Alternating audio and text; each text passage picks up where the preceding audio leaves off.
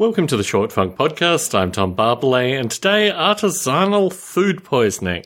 I'm a sucker for a market. I don't go to markets that frequently.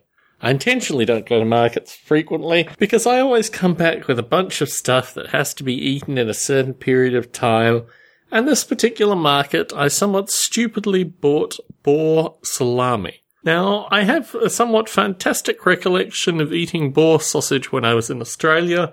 That was produced by my friends who would occasionally go out hunting for wild pigs, and this motivated my purchase of boar salami last weekend.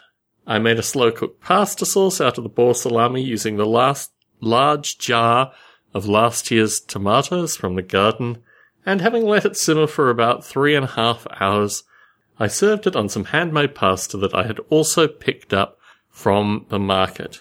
Little did I know that there was a side effect associated with boar salami that was hidden online, and that side effect was associated with very specific kinds of migraines that I proceeded to have for about 2 days. In fact, I'm just coming off the side effects of these migraines now.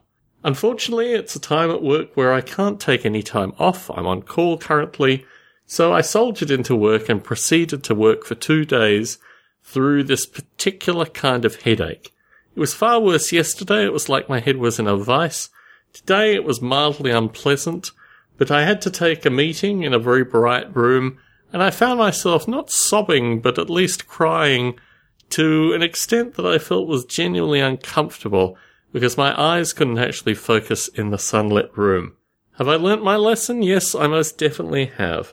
I think my future, without alcohol, without a variety of foods, without caffeine, and now without boar salami, it's going to be very boring in the future, if you don't mind the pun. But I haven't used many of these Short Funk podcasts to talk about my cooking philosophy, and I'm debating doing that in the future. Tom Barbalet in San Jose, signing out.